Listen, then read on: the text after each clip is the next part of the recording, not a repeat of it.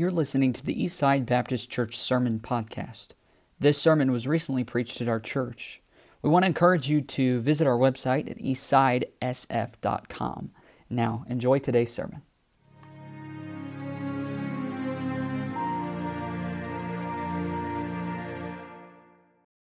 All right, if you have your Bibles with you, turn to Matthew chapter 6. Matthew chapter 6. You can stand as you do so, if you would. We'll get your standing out of the way, and then we'll sit down and get comfy. But not too comfy, just comfy enough.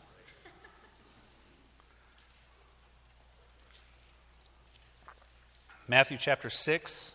I'm going to have you go down to verse number 19, and we're going to just read through verse number 24. Matthew 6, verse number 19. The Bible says, "Lay not up for yourselves treasures upon earth, where moth and rust doth corrupt, and where thieves break through and steal. But lay up for yourselves treasures in heaven, where neither moth nor rust doth corrupt, and where thieves do not break through nor steal. For where your treasure is, there will your heart be also.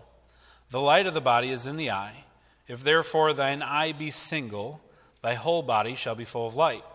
But if thy eye be evil, thy whole body shall be full of darkness. If therefore the light that is in thee be darkness, how great is that darkness?" And here's the verse we're going to focus on today.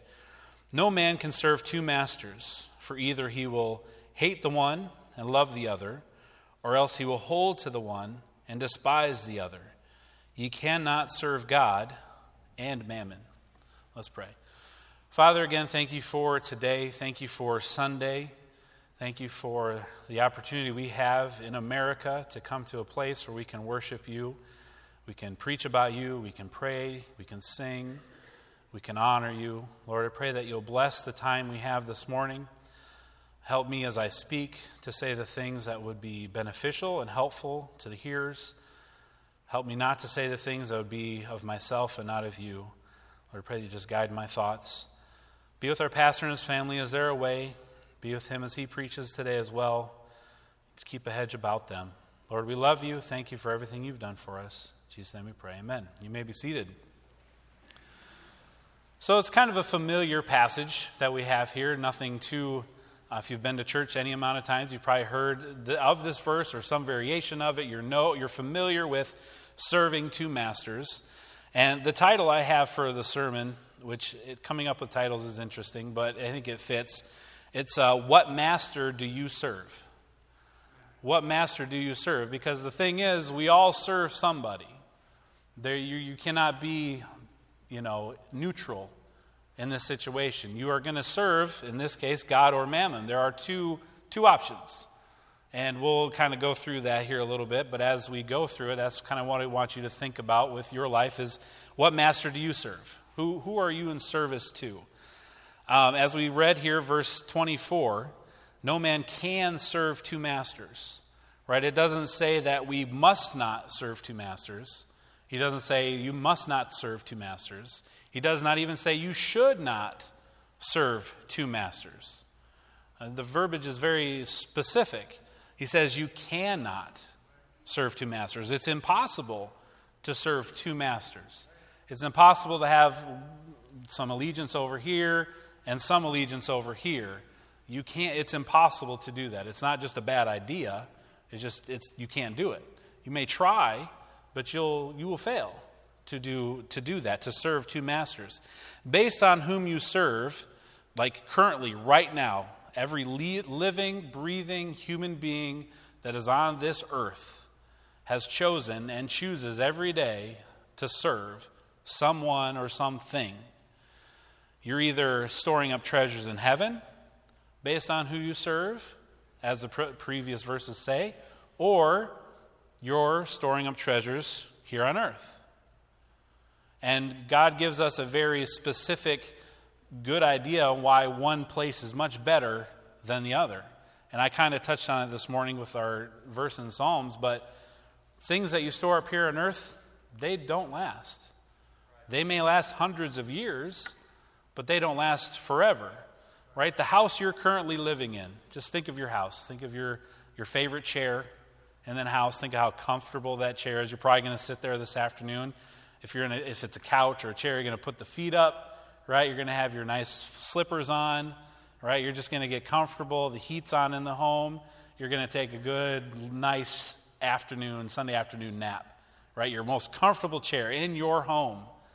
100 years from now, okay, so 2120, you'll be dead. Sorry. Morbid, I know.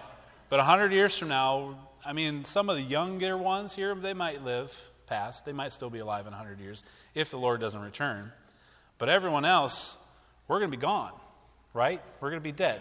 So that house that you live in, either someone else is going to be living there sitting in your nice comfy chair that probably floats off the ground, because everyone wants to fly things in 100 years from now, is flying cars, flying chairs, why not? But in 100 years, if the Lord hasn't returned, either someone else is going to be sitting in your house, they now own your house, or what might be likely is your house is gone. They've demolished it, they've tore it down, they've put something else there, or another house, a bigger house, a smaller house. Who knows? But in 100 years, your favorite chair and your favorite house that you're looking forward to relaxing in this afternoon, that's going to be gone. And even if it's not, you have no use for it anymore. But we put a lot of time and effort into our homes, and there's nothing wrong with that. We put a lot of time and effort into getting the money to buy our favorite chair, to watch our favorite big screen TV and watch our favorite football team probably lose. We put a lot of effort. No chuckles? None at all. Okay. We put a lot of effort and time. It's the Vikings. Okay, they're probably going to lose. We put a lot of effort and time into things on this earth. And again, there's nothing wrong with having things. There's nothing wrong with putting time and effort into having comfort. I don't think there's anything wrong with that. But when our heart lives there, when it's our sole goal and sole purpose is to have that chair in that house to watch whatever we want to watch and be comfortable, we're on the borderline of serving that master of comfort or the master of things, or as mammon actually means, gain, to serve the master of just gain. Right? In America, of all places in this world, that's a master that's very prevalent in our nation, is the master of gain and having. Work real hard. Work your fingers to the bone so you can have. And if you work so hard, then maybe your kids can have stuff and things and be comfortable. And again, there's nothing wrong with working hard. That's a good thing. There's nothing wrong with having nice things at all. God blesses us beyond what we are worthy of. But when that's the goal, when that's what you look for, that's what your life's purpose is, that's mammon. And if that's your life's purpose, if that's your goal, if that's what you're serving, if that's what you're dedicating your life, your time, your effort, your thought, your manpower to, that's your master. And the Bible tells us that you can't serve that master and serve God at the same time. Again, that doesn't mean you can't have things. That doesn't mean you can't be comfortable and serve God. But it's where your heart is. It's what your desire is. Everybody serves somebody. Every human is servant to something or someone. Your life belongs to something or someone. Now, if you're saved and you're living a life for Jesus, and we'll talk about the serving part here in a bit, then your life belongs to Him. It doesn't belong to you even. But our culture and our world and our country, we think that our life belongs to me. I do what's best for me. I do whatever makes me happy or mine, I do what I can do to make myself comfortable. If I like it, I do it. If I don't, I don't. If it makes me uncomfortable, I avoid it. But it's an inward, selfish look, and you almost become your own master, and it's still about gain of some degree.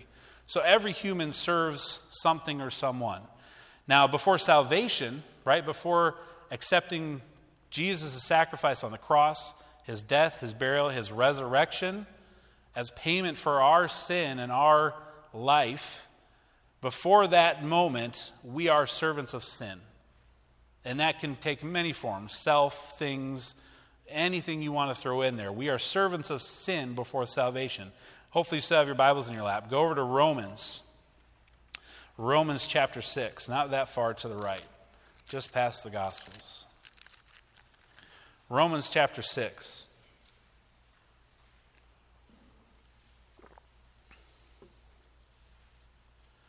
Romans chapter 6, verse number 12.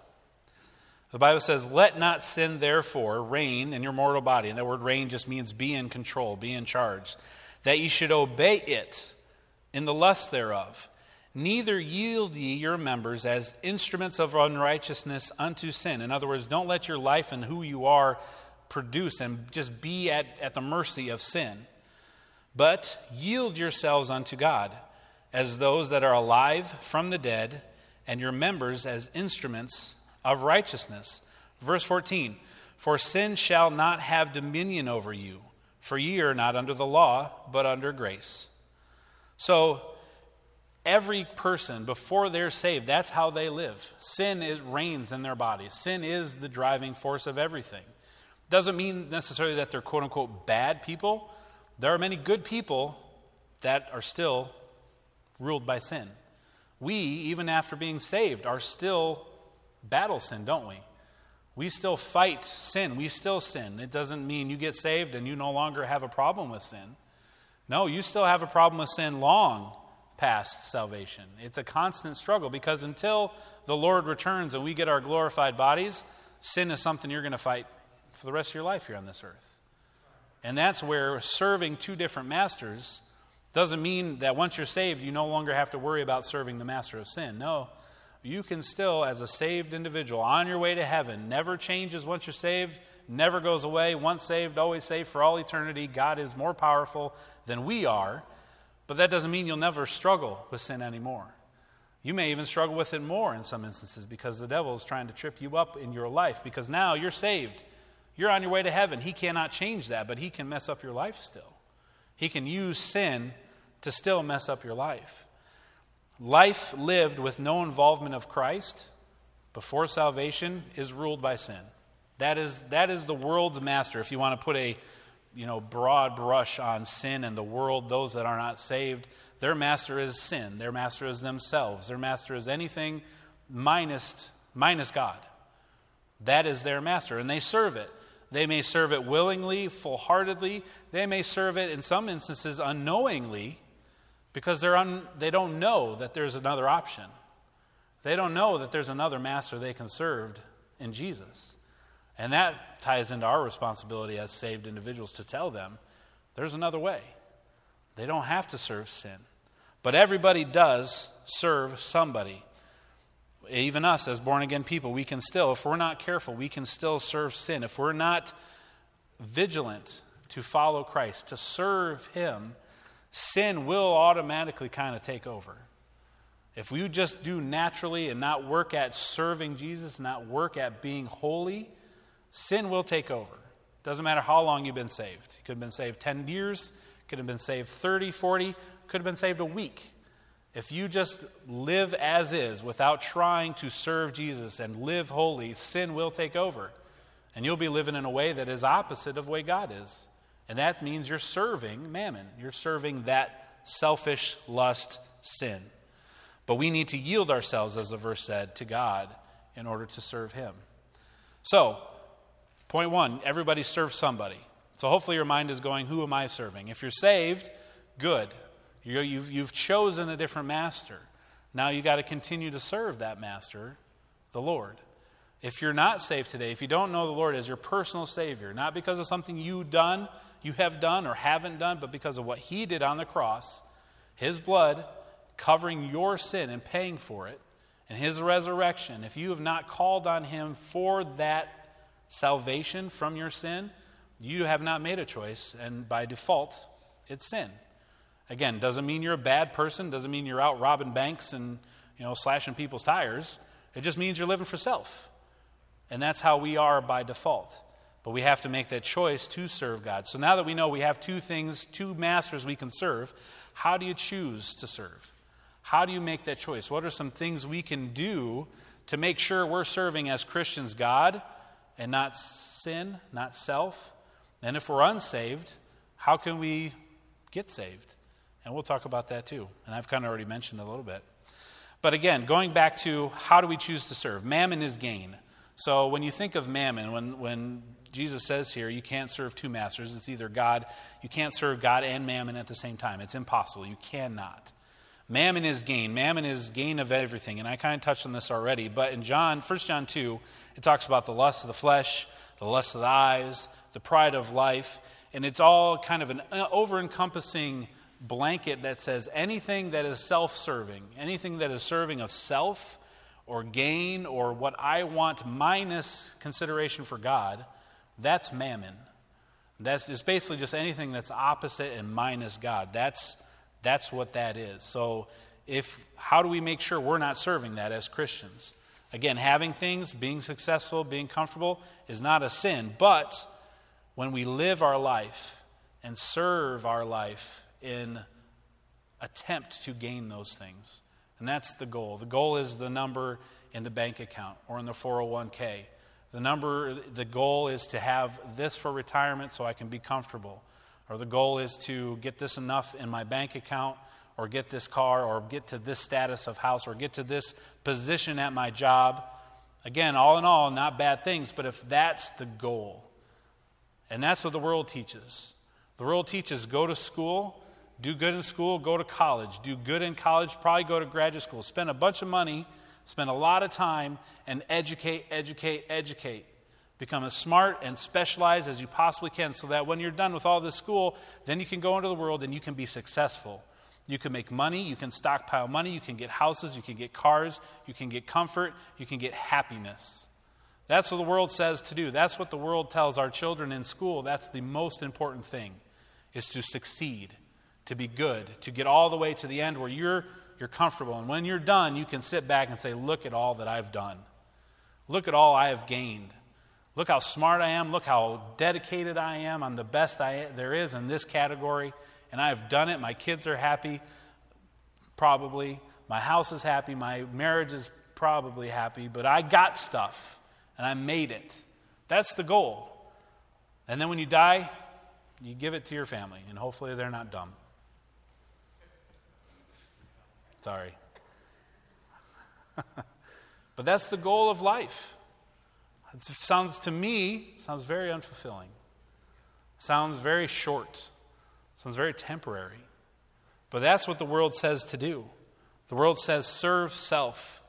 And even as Christians, we can fall into that trap of trying to be self-serving and trying to become and get and gain and be happy and comfortable as a goal of life, and still go to church and still do some things, and I'm good.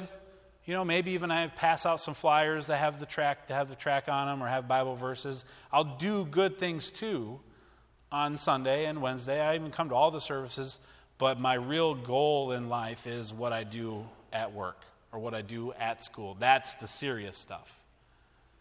And when we as Christians are in that area, and that's our thought process, we are serving mammon now. And it's very easy to fall into. But we can't serve mammon and then come to church and serve God too. You can't flip it on this day and flip it off that day. It's one or the other. There are no choices. It's one or the other. Philippians 3:19 says, whose end is destruction, whose God is their belly, and whose glory is in their shame, who mind earthly things. Now, when you talk about that person right there, every Christian should be like that. I don't want that to be me. And that belly, that just means they're them. They serve themselves. Whatever makes them comfortable, whatever makes them happy, that's what they do.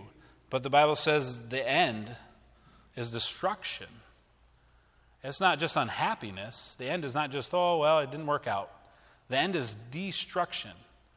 It does not work out good. It's not like 1 out of 5 times it's fine. No, 0 times it's fine. The end is destruction, complete and utter destruction. Those that serve their belly, whose glory is what they look for, who mind things of this earth. And a lot of times as I read and I study and hear preaching on that, I'm like, yeah, all those people out there, all those sinful, worldly, non-saved people whose everything is what they want. And I forget to look at myself and say, wait a minute, this isn't just necessarily for unsaved, but it's for me as a Christian. Am I this way? And at times in my life I have been. When I graduated from high school, my number one goal, I wanted to be a pharmacist. Not for the drug thing, okay, but for the money thing. Okay, the money thing. I was pretty good in school. I never really had to study much and just kind of came naturally to me. So when I got done, I was like, I'm going to go to SDSU. They have a pharmacy school there, right at home in Brookings. Go to college, do my 4 years, and I go to 2 years of pharmacy school.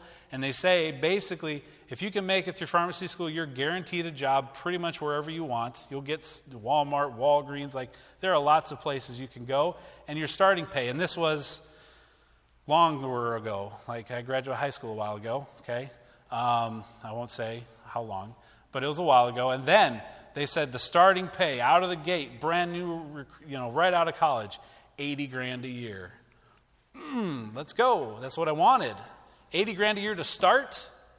That sounds great. No one in here would say, if I give you a job for $80,000, you'd be like, no, I don't want that. That's what I wanted. And I went to school for 2 years with that goal. I went to church still. I even helped in the youth group as a college student. Right? I helped in the youth group. I taught sometimes. I ran activities. I went to church. I was not a bad kid, just going to the bars or anything like that. I was still in church, still doing everything I was supposed to do, but my goal for my life was graduating pharmacy school, making $80,000 a year. I didn't even think about a wife. I didn't think about a family. None of that was on my mind. My mind was $80,000 a year, $80,000 a year, $80,000 to start. That's what I wanted. I was serving mammon wholeheartedly as a saved individual who would say he loved God and tried to do right. I wasn't evil or bad, but man, was I sinful and prideful and desirous of gain. That was my only goal in my life.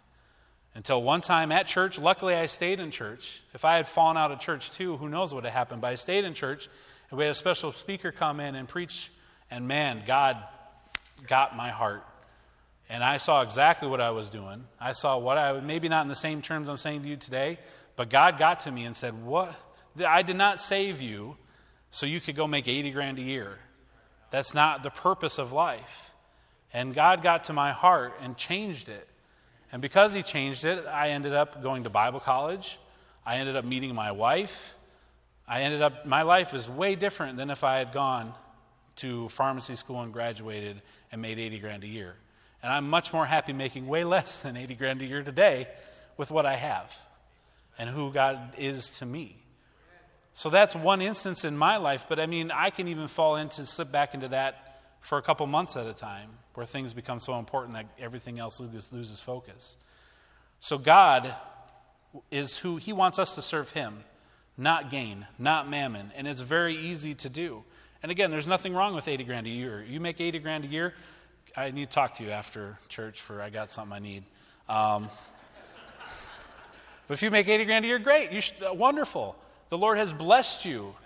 The Lord has blessed me with what I make. The Lord has blessed us all with things we don't deserve. There's nothing wrong with those things, but when it's our goal, that's when it becomes a problem. That's when it becomes we're serving that master. Now I'm going to take a little sidestep here a little bit again. Okay, I kind of did there, I guess, with that illustration. It's always funny when you don't write down things, but the Lord brings into your mind that story. I didn't plan to tell that story to you, but there it is. Little sidestep that I did plan. This is probably more for teenagers, young people, college age maybe even. When you think about serving God, right, you think about the missionaries. You think about Brother Ruckman serving God in Africa right now, doing things, right? You think about pastor serving God, like he's full-time. That's his job, is to preach, to counsel, to study. That's what we pay him to do, right? He doesn't go to work somewhere. He works here. That's his job. He serves God, full-time ministry. A lot of times we'll say it. And so when you think about serving God, at least I did, and maybe some of us as young people or even as adults, you think, oh, that's kind of scary to serve God, right? Because we automatically think the full-time ministry, and we think, oh, some of us, I'll be transparent, I won't put it on you. I think, man, that's scary. I don't know if I want to do that. That sounds restrictive. That sounds scary. That sounds like, I won't be able to be who I want to be, which you can already see where that's leading to. But this verse always scared me as a youth. And it kind of even does a little bit today. Isaiah 6:8. You know where I'm going? And I heard the voice of the Lord saying, "Whom shall I send, and who will go for us?" And here Isaiah says, "Then said I, here am I, send me." And that's his attitude. And for me as a teenager and a college age, And even a little bit today sometimes, I was like, oh, no, that's good for them. Go. I'm glad you heard them and you're going. Because it scares me. It scared me to commit to serve the Lord, to say to God, whatever you want, I'll do it. That's hard to do because that gives up a lot of things that we want. That gives up a little bit of this mammon that maybe we're trying to serve. Because the only way you can say to God, if you want it, you want me to do it, I will do it. No questions asked, no complaints, just here am I, send me, period. That's a hard thing to say. And that always convicted me, and that's why I was scared of it, because it always convicted me. Is my heart, is my attitude willing to say, God, you know what's best for me, and I trust you. And that's the thing. We as people, at least I did, as I thought that if I give up everything I want to do, that I'm going to serve full time or serve God in any manner, that it's going to be not what I actually want to do, and I'm going to be unhappy, no fun, just kind of burdened down by serving and not actually living a life that's fulfilling. Now, as I get older and years get behind me and some of that youth kind of falls away and the immaturity and lack of experience falls away, you begin to realize as you get closer to God and get to know Him more and build a relationship with Him, and He's not just this thing we worship, but He's God, a person, and you have a relationship with Him, you realize God would never, ever put you in a place where you would not be happy. He would never have you serve somewhere that you would feel miserable because He loves you. Remember I talked about He sent His Son to die for us? You don't send your Son to die for people you don't care about, that you don't want to be happy. He wants you to be fulfilled in this life here on earth. He wants you to have joy. He wants you to enjoy life on earth. Otherwise, He wouldn't leave us here to live this life. So when you surrender yourself to serve God, whether it is full-time ministry like Brother Ruckman, I tell you, knowing Brother Ruckman and all of you, just knowing any amount, he's the happiest person where he is right now ever. Because God knows what he would make him happy. And he has chosen to serve God with everything he has. And that has brought him more joy than someone making $80,000 a year that should be serving God but isn't. God knows you. God knows your heart. And God wants you to serve Him because He knows that's what will make you happy. If you want full joy, if you want a fulfilled life, doesn't mean you have to go to Africa. Doesn't mean you have to be a pastor. Doesn't mean you have to be full-time service, like that's your job. But if your heart and your desire of your life is to serve Him and live your life for Him, that's real joy. That's real happiness. When you put yourself out of the way and say, God, I want to serve you. So that verse in Isaiah always scared me. I never wanted to volunteer. We know teenagers, they are not very good at volunteering, right? At least when I taught youth a few years ago, I'd be like, all right, I need someone to do this. Everyone's like looking around. Don't look at me, oh, he's looking at me, don't look at me, don't look at me. And you have to like, okay, you're going to do it. Even us as adults sometimes, we're not necessarily first to jump up and volunteer to do something. We like to let other people do it or just kind of be like in the shadows. I'm not here. Don't see me. So that always scared me to be like, yep, I'll go. I'll serve. Living my life for you, I'll serve. That scared me. But again, as I get older, you realize you don't have to be a full-time servant, again, in Africa or a pastor, but you need to be available. Brother Crabtree said it his first night here at the missions conference, if you're here a while ago, a month or so ago. Be available. That is the best thing to be for God, for anything in life. Be available. If you're available and you're willing when God gives something to you and says, I need this done, or an opportunity arises and you're like, yep, I can do it, God will bless you. God will bring more things to you. You'll be able to serve Him in ways you never thought you were capable of. But if an opportunity arises, it's probably God saying, are you willing? Are you available? And my advice to you is always, always, always be available. When it comes to the things of God, always be available. Always be willing. Let's go over to Colossians chapter 3. Colossians chapter 3. You still with me? Everyone still awake? All right, good. I'm glad. No one's asleep. That's good. So how are some ways? We were talking, that was a little side note there, so hopefully you enjoyed that. So how do you choose to serve? We talked about how you choose to serve mammon and go after the things of gain. How do we choose to serve God? Colossians chapter 3, verse number 18. Colossians 3, verse number 18. Now, as I start reading, I'll be like, hold on a minute, but you'll see once we get down to the end how it makes sense. Colossians 3, verse number 18, the Bible says, "Wives, submit yourselves unto your own husbands, as it is fit in the Lord. Husbands, love your wives, and be not bitter against them. Children, obey your parents in all things, for this is well-pleasing unto the Lord. Fathers, provoke not your children to anger, lest they be discouraged. Servants, obey in all things your masters according to the flesh, not with eye service as men pleasers, but in singleness of heart, fearing God.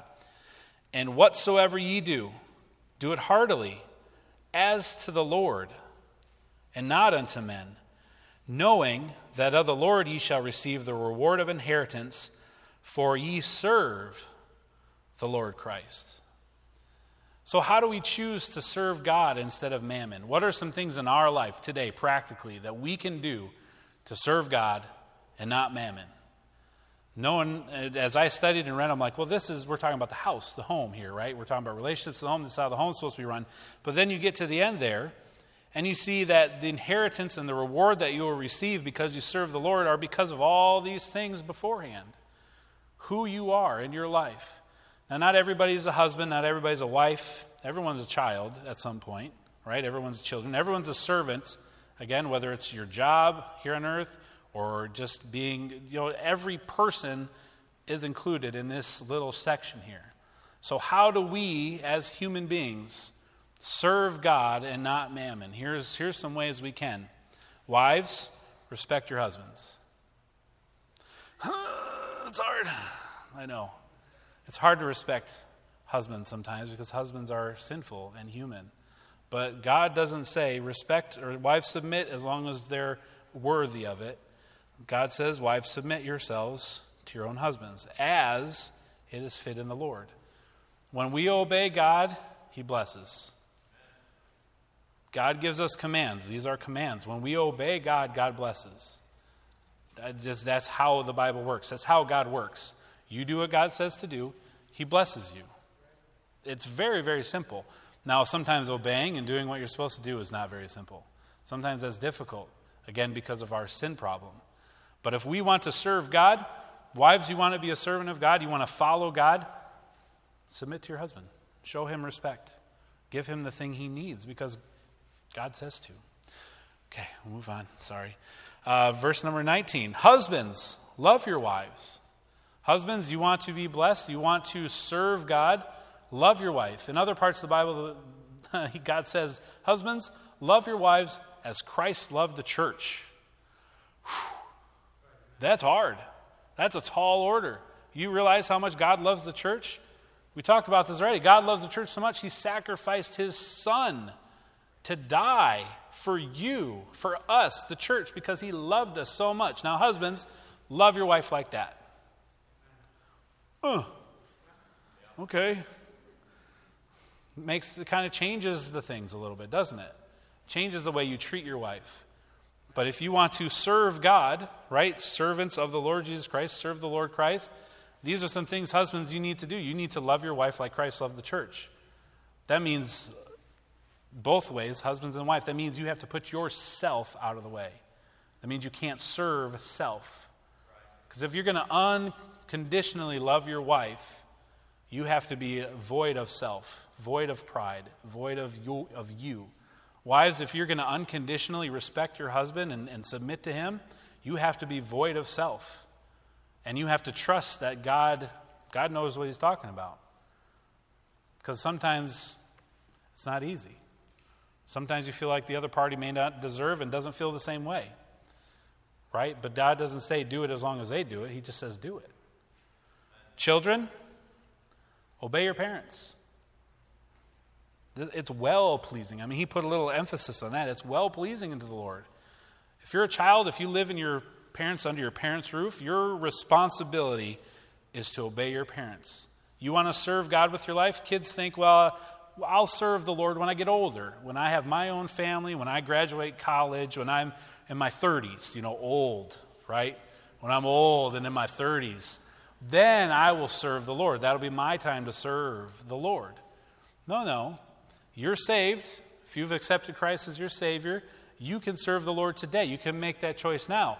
And one of the ways you do that is by obeying your parents, by doing what they say to do, because it's well-pleasing.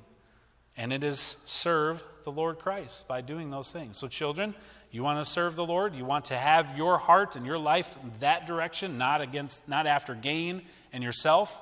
Obey your parents. That's not always easy either, is it? Because sometimes your parents tell you to do things you don't want to do. Sometimes they tell you things that are opposite of everything you had planned for that day.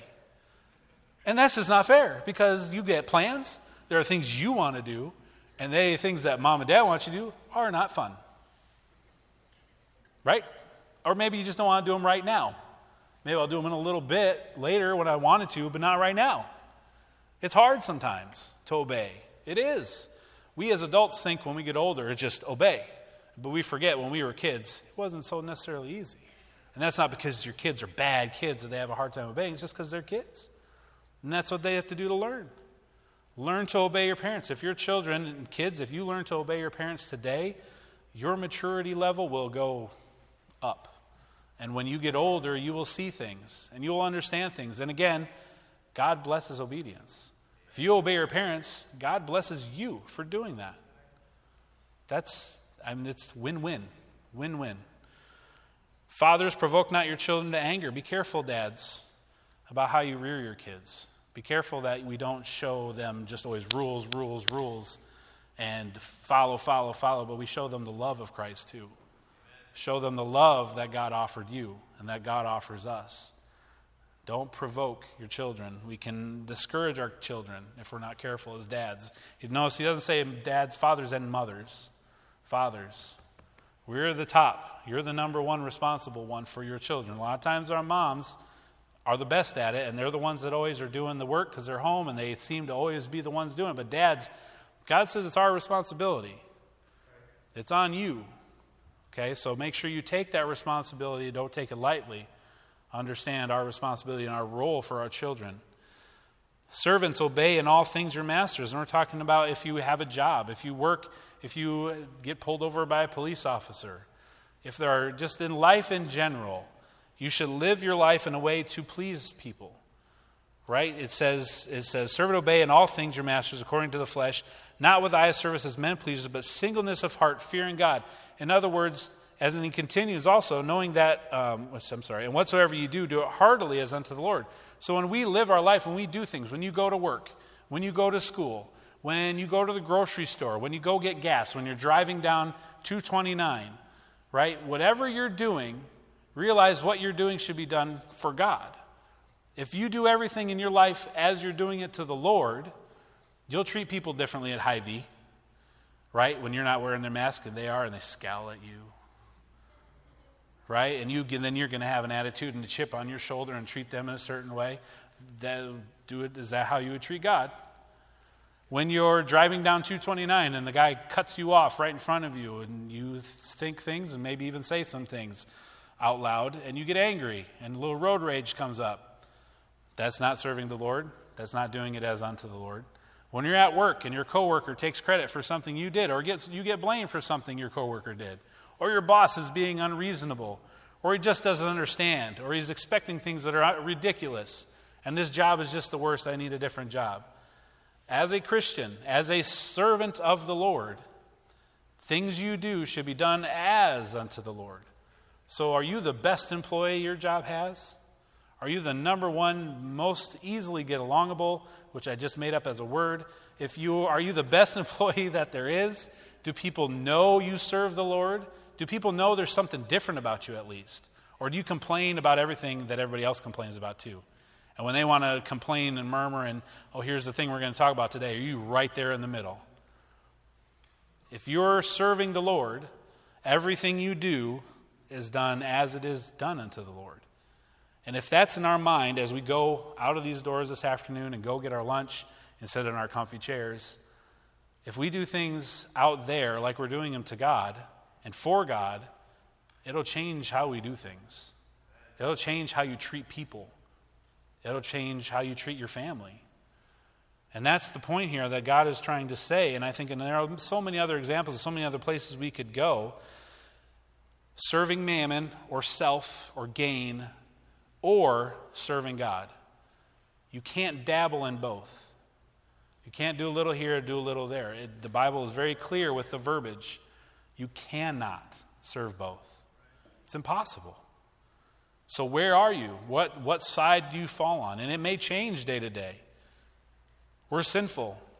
We will serve mammon. We will do things we shouldn't do. But when we read and we have a relationship with God, we see them when we do that. We see when we fall over to that side, and we should change. It should cause us to see it and change immediately and ask God to forgive us for serving mammon and immediately turn to serve him. If we as Christians lived our life that way, where we were constantly judging our actions, ourselves, my actions, I'm constantly judging mine, and you're judging yours on a daily basis, and how you treat people, how you do things, who you serve, it would change who you serve. It would change your day-to-day life. So where can you purpose to serve God better in your life? And with this, I'll wrap up here. The broad, big picture sense, okay? What, if we take a broad, just a bird's eye view, how do you change, how do you make sure you're working on serving God with your life? When you look at your life and the things that you do, your goal and your purpose, what's your goal? What is your purpose for your life? Think about it. Right now, today, right this minute, 11:43, November 22nd. Now you all know what time it is. What is your goal? What's your goal right now? What is your life's purpose? I'm not going to give you things because you know the thing that popped to your head, that's what is kind of your goal. Is that pleasing to God? Is that purpose pleasing to God? Does that purpose serve God? Again, having things, working, gain is not bad, but when it's our goal and our only thing we strive for, that becomes our master. So is your master gain and self, or is your master God? Think about your goals. Think about the things that your life is going towards. That will tell you who you're serving. Now, bring it down smaller, right? The micro picture. How are you serving God here in this church, in this city, on a weekly basis? Okay, you can live your life for God. You can read your Bible. You can raise your kids right. You can love your wife. You can respect your husband. You can obey your parents. You can do what you're supposed to do as you're doing it unto God everywhere. But what are you doing here in church, God's house, from here, serving him on a weekly basis? What's your ministry? Who is your ministry? Are you teaching Sunday school? Great. Not everybody can be a Sunday school teacher, right? If everybody's a Sunday school teacher, we would all be teaching to our spouses, and that's it. And that doesn't always go over so well, right? Not everybody can be a teacher. Not everybody can be a pastor. No, not everybody can be a song leader. Not everybody can be a piano player. Not everybody can sing songs, right? Not everybody can sing specials like Carla did. Some of us get up here and do that. That would be the last time that would happen, right? But that's her, Brother Mark. That's one of her ministries, right? That's how she serves. Where do you serve? What is it that you do? And if you look at yourself, you'll be like, I just kind of come. Trust me, there are things you can do to serve. You want to help, you go to pastor and say, what can I do? I guarantee you there are things he could find you to do. Again, you have to be willing and you have to be available. If you're willing and you're available, you can serve.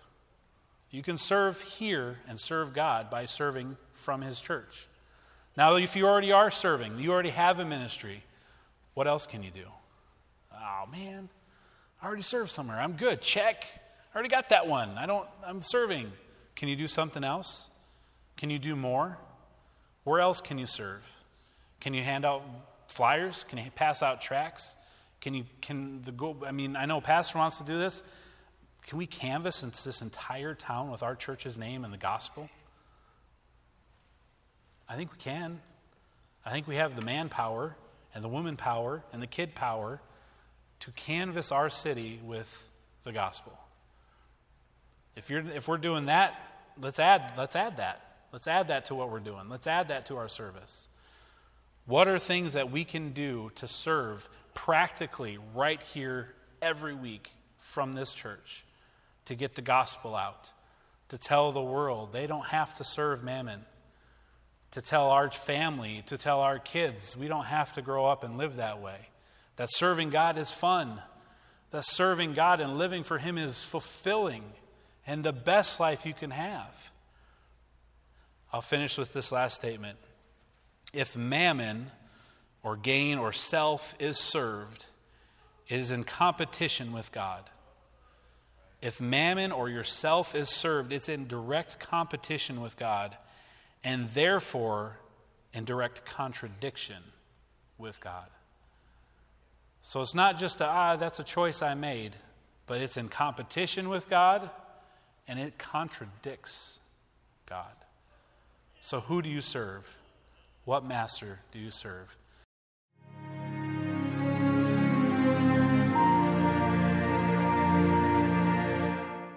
We want to encourage you to visit our website at eastsidesf.com.